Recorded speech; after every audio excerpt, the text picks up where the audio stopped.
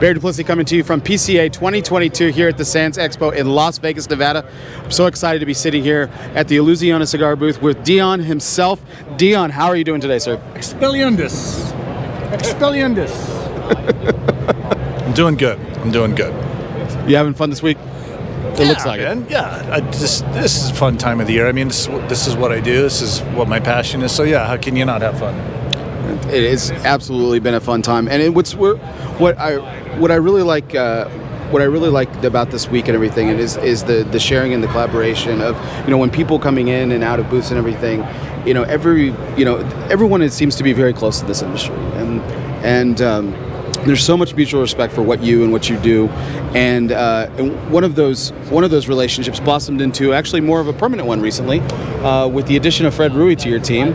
Fred has long been an advocate for you and your blending style and your cigars, and has been a lover of.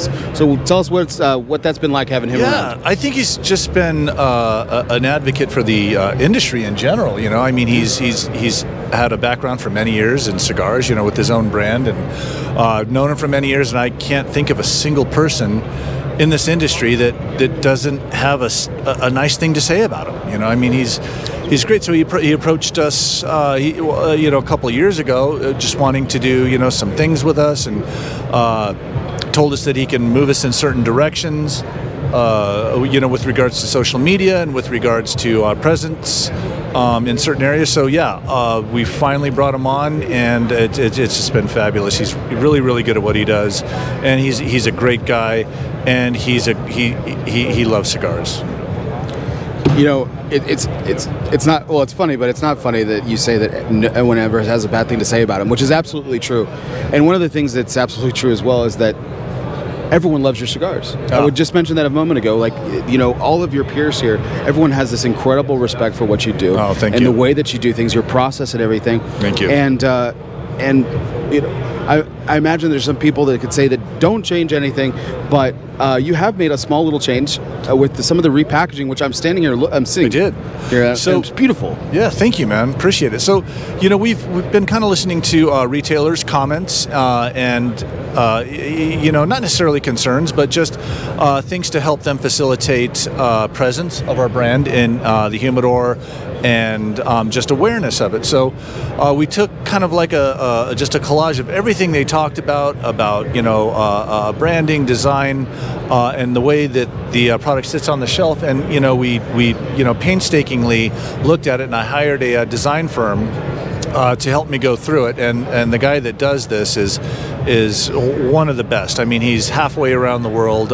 We communicate through either WhatsApp or email all the time. So what I've done is sent him a mood board of elements and icons that I think are kind of representative of Illusione. And he just comes back because he is so knowledgeable about these things. He designs wine labels, spirits labels in South Africa, and he's just an amazing talent. And so when he put together this first concept for Illusione, I was immediately hooked. So again, we reimagined the design of original documents, and this is one of them. You'll probably recognize it. This is the Illusione Candela. So a little bit bigger format, a little bit bigger shelf presence, but most importantly, you look at the band, we really kind of went out on a limb and just gave a little more presence to the band. Now, that's not to say that we sacrificed anything of our brand identity or anything like that. We're still on message. We're still on par with what we do, what we've always done with Illusione as far as the makeup and the design. Not the industry standard. Right, and not industry standard, and the brand equity of it. So we really think that it's a wonderful concept. Again, it's still on brand. We've been in the shadows for years. Guys like you have been very, very receptive and appreciative of what we've done. And, not that we want to step out of the shadows completely, but we just want to step out a little bit and, just deliver the message to a larger audience and let them know what we're really about, because we already have great cigars, right? 100%. Now we have wonderful packaging that's been reimagined. So the Corojo, the Maduro, the Candela here. We've also incorporated Ultra into the original documents line, and we also make a Habano, which will be coming out as well. All this, the repackaging will come out in Q1 of 2023, and we're slowly going to start to go through and do it with the rest of the brands. You know, Cigars Privé, we're working on that right now. That's done. We've redone Singulari as well to do it into one cohesive blend in the spirit of what, you know, the essence of Singulari was in 4 sizes. And now what we can do is we can go back to all those great limited edition one-time releases that we did with the Phantom, you know, with the Rose Croix, with the Seven Horns, and we can reintroduce them as limited edition cigars to support the to support it as well. That's fantastic. So, yeah. So you said a lot of these are done. When will your customers, the retailers, see these on the shelves? Probably mid to late Q1. So Q1 2023. Again, this is 6-7 months out. You know, we're going to give it some time. Of course, you know, there's a lot of Illusione original packaging that's out there.